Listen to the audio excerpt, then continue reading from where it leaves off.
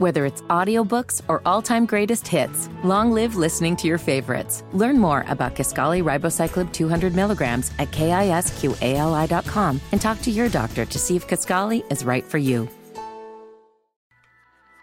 Well, what's happening, y'all? It's Russ Parr, and yes, on this week's episode, we talk to a man that is funny.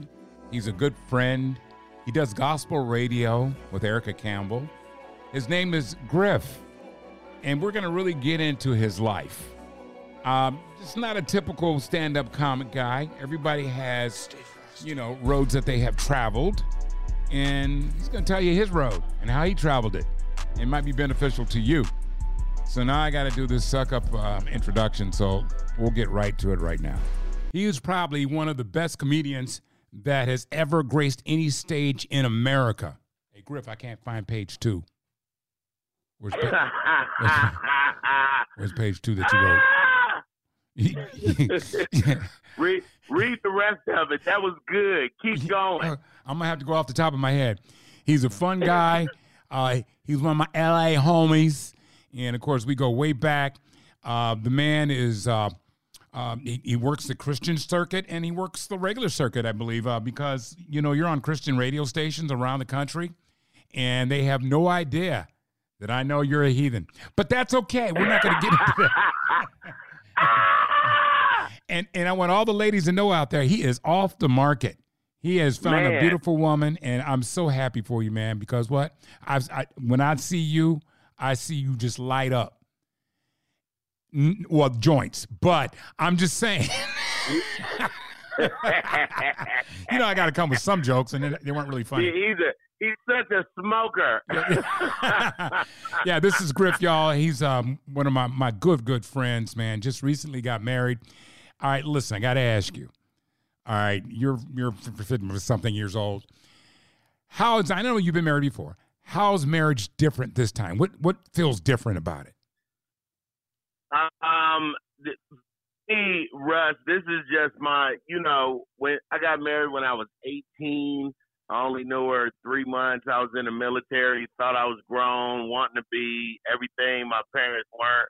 Then I got married again when I was 35, had been a bachelor forever. Mm-hmm. This time, man, it's just real grown man. Like, it's real. I know everything I did in the past. I won't duplicate it. And I had a lot of kids. Yeah. So my focus was really on, as a young man that grew up in abuse, I just always said, man, when I have kids, I'm going to do this. And at the same time, when I was a kid, I was never saying, and when I get married, I'm going to do this. I was really focused on my kids. So, with my oldest being 30 in a couple months, it's all her. Now, let me ask you, because, on my podcast, the Parcast, and you're on the initial show here, Griff, because I just wanted to go to my go-to people, man, that I really love and respect. Well, thanks, man. I didn't want to get into, you made the comment about you were abused when you were younger. Or did I mishear you? Well, I try not to villainize my father because we have a relationship now, but I didn't talk to him for 20 years. This is what I say now. He had a really bad 80s and 90s. That's all. That's all. And you That's took all I'm gonna say. And you took the brunt of it. Oh man, it wasn't just me. Wives took it. Random people took it. Kids took it. Pets took it. He ain't care. Yeah. Well, I'll tell you, when things like that happen, man, it's like you have to break the cycle. You know what I mean? Well, I heard God when I was about 9, man, saying I would never know anything that my family went through, and the cycle would break with me. So I focused my life very intentionally as a child, man, to be who I am right now. And as I focused that as a kid, I just kept saying, man, when I have a son, I'm gonna make sure he does this, and man, I didn't have a grandfather on my mom's side or my dad's side, and life is different now. My oldest son just had a son. Wow. One of the sons I raised had a son and a daughter, and then my wife has a grandson too. So I'm a proper grandparent now. Damn. And now I can focus on my wife, love on these grandkids, and tell all my real kids to grow up. That's how it works. Now, let me ask you, Griff, doing stand-up comedy, I've often said that, and actually, one of my first feature films was called The Last Stand, which I dealt with the pain behind comics. Because a lot of people don't realize sometimes the humor is to mask pain that you went through, or you took the pain that you went through, and this is very therapeutic for you to be able to get up on stage and crack jokes and laugh. Which is it for you? Well, when you see the drama mask, it's a happy one and a sad one. It's comedy and tragedy. And our tragedy is everybody else's comedy. I can jump on stage and talk about my father and the things that he did that were horrible and make a crowd fall out. But for me, it was always, it made that easier to talk about. So I was just chipping away. It took 20 years. I mean, I didn't talk to my dad for 20, man. Wow. And now we on the phone like homosexuals talking. No, you hang up. No, you hang up. No, you hang up. No. But that's good because you know what? It's like some people deserve redemption, and it's good that you found a relationship because some people never get that, Griff. Some people never get that. So that is a blessing right there for you. You know what I'm saying? Well, I figure I gave him a 20-year sentence, and he took it on the chin. Yeah. So after the 20, I was like, oh, man, nothing else to talk about. I ain't one of the people that was like, you a convict. Right. I just had to really, and then I had to do it for my own children. They needed a grandfather because I met my grandpa one time on my dad's side. I was 10. And him and my father were mending their relationship, and then he died a couple months later. And then my mom didn't know her dad.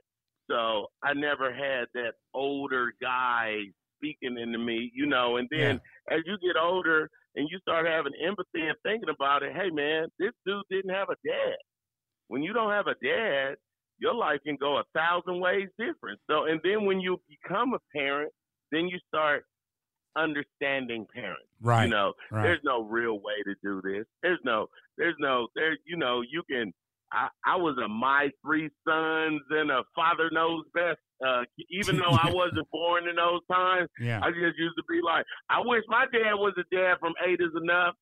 Yeah. But you see the cycle? You see the cycle there because your father had issues with his father. Yes, of course. And then you had issues with your father. But you broke the cycle because I know you. I know the kind of man you are. I know the kind of father you are. So you broke the cycle. And thank God for that because now your boys have foundations on how to be good fathers. And again, this is not a shot at your father because we're all products of our childhood. I'm not trying to be a clinical psychologist with you, man, but I find comedians fascinating. I used to do stand-up. I know how painful it is. That's why I wrote that movie, The Last Stand, because it's a very painful existence. One night, you could tell a joke, and people are crying on the floor. The next night, you could tell the same joke, crickets. That does something to you, man. It is one of the toughest jobs other than being a professional boxer that anybody could do. You get your ass beat almost every other night, but you just keep getting up. I have so much admiration for you and so many other people that are doing this craft, man, because it ain't easy. Just because you can make people laugh in the office don't mean you can get up there on stage in front of a whole bunch of drunk people and make them laugh. But guess what, though? I was getting beat up in real life, so getting beat up by strangers was nothing because my own father would beat me up. So I think, when my mother worked at convalescent homes when I was 3, and she would tell me she would put the old people in half a circle, and she would say, just go in there and make them laugh.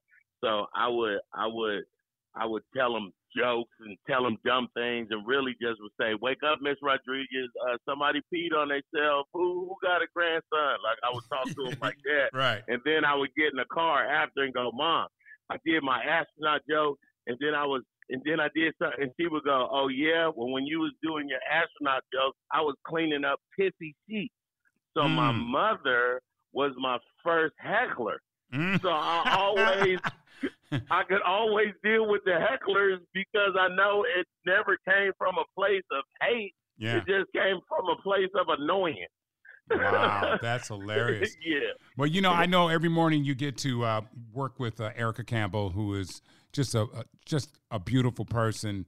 And, I know that you have the other side of you that, hey, listen, God knows your heart whenever you use a little bit of profanity. He knows your heart.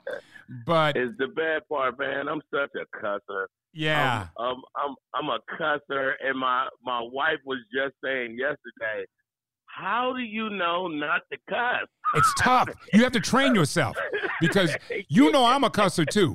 I'm on the radio and just as I'll say motherfucker in a second. I'm going, oh, damn it. Hit the dump button. Right. We got 3 seconds to react to, I just cussed y'all. Hit that dump button, and sometimes my dude will be like sleeping on the job. And there it is, motherfuckers out there in the world. From Russ Parr, who's going to be looking for a job. I love how Erica is around people who cuss and just chooses not to. I mean, this lady, I don't think I met anybody so pure. Not just in this business, Russ, just ever, dog. Yeah. And that does something to you. Yeah. You know what I'm saying? That actually does something to you. And she doesn't cuss. So I don't cuss around. I accidentally cuss. That's like with my sister-in-law.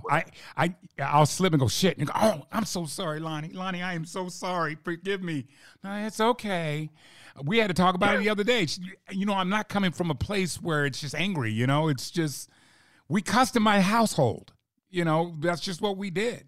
We heard our parents cussing, so we just pick it up.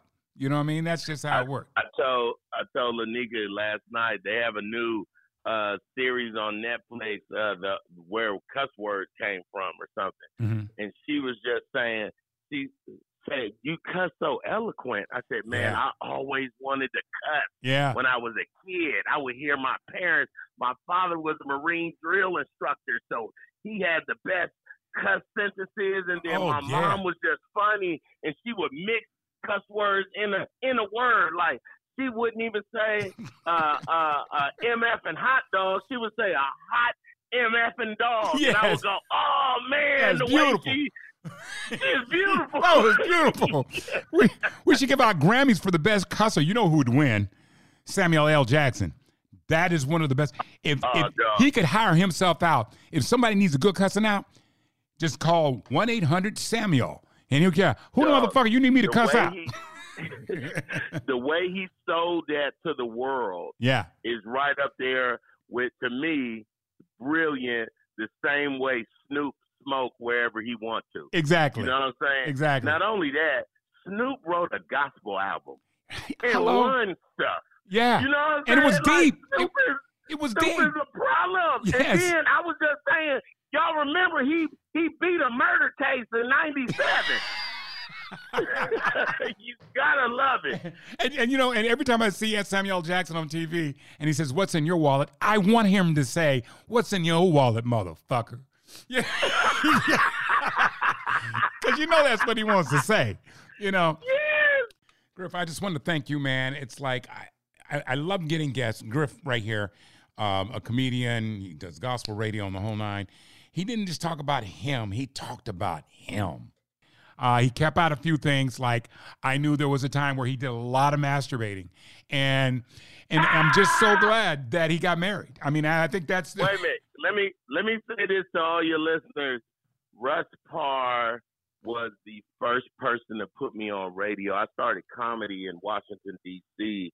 in '95, and Russ was literally the first person to put me on radio and have me come on. I knew nothing about radio, but he just loved me being green, and he loved my energy. And then I'm a Cali dude like him and knew all his music. So Russ, man, you changed my life very early in my career, man, and I'll never stop loving you for that. Well, you know what? We all make mistakes, and that was one that kind of worked.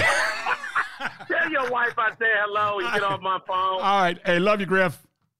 Love you. Stay blessed. All right. Bye-bye. Thanks for listening to the Russ Parcast. Make sure you subscribe and give us a rating and let everyone in your circle know about the Russ Parcast. We'll be dropping Russ's rants occasionally, so make sure you check that out. And a new episode each week.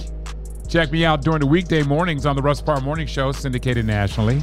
Make sure you follow us on all socials at Russ Parr Show. Thanks again, y'all.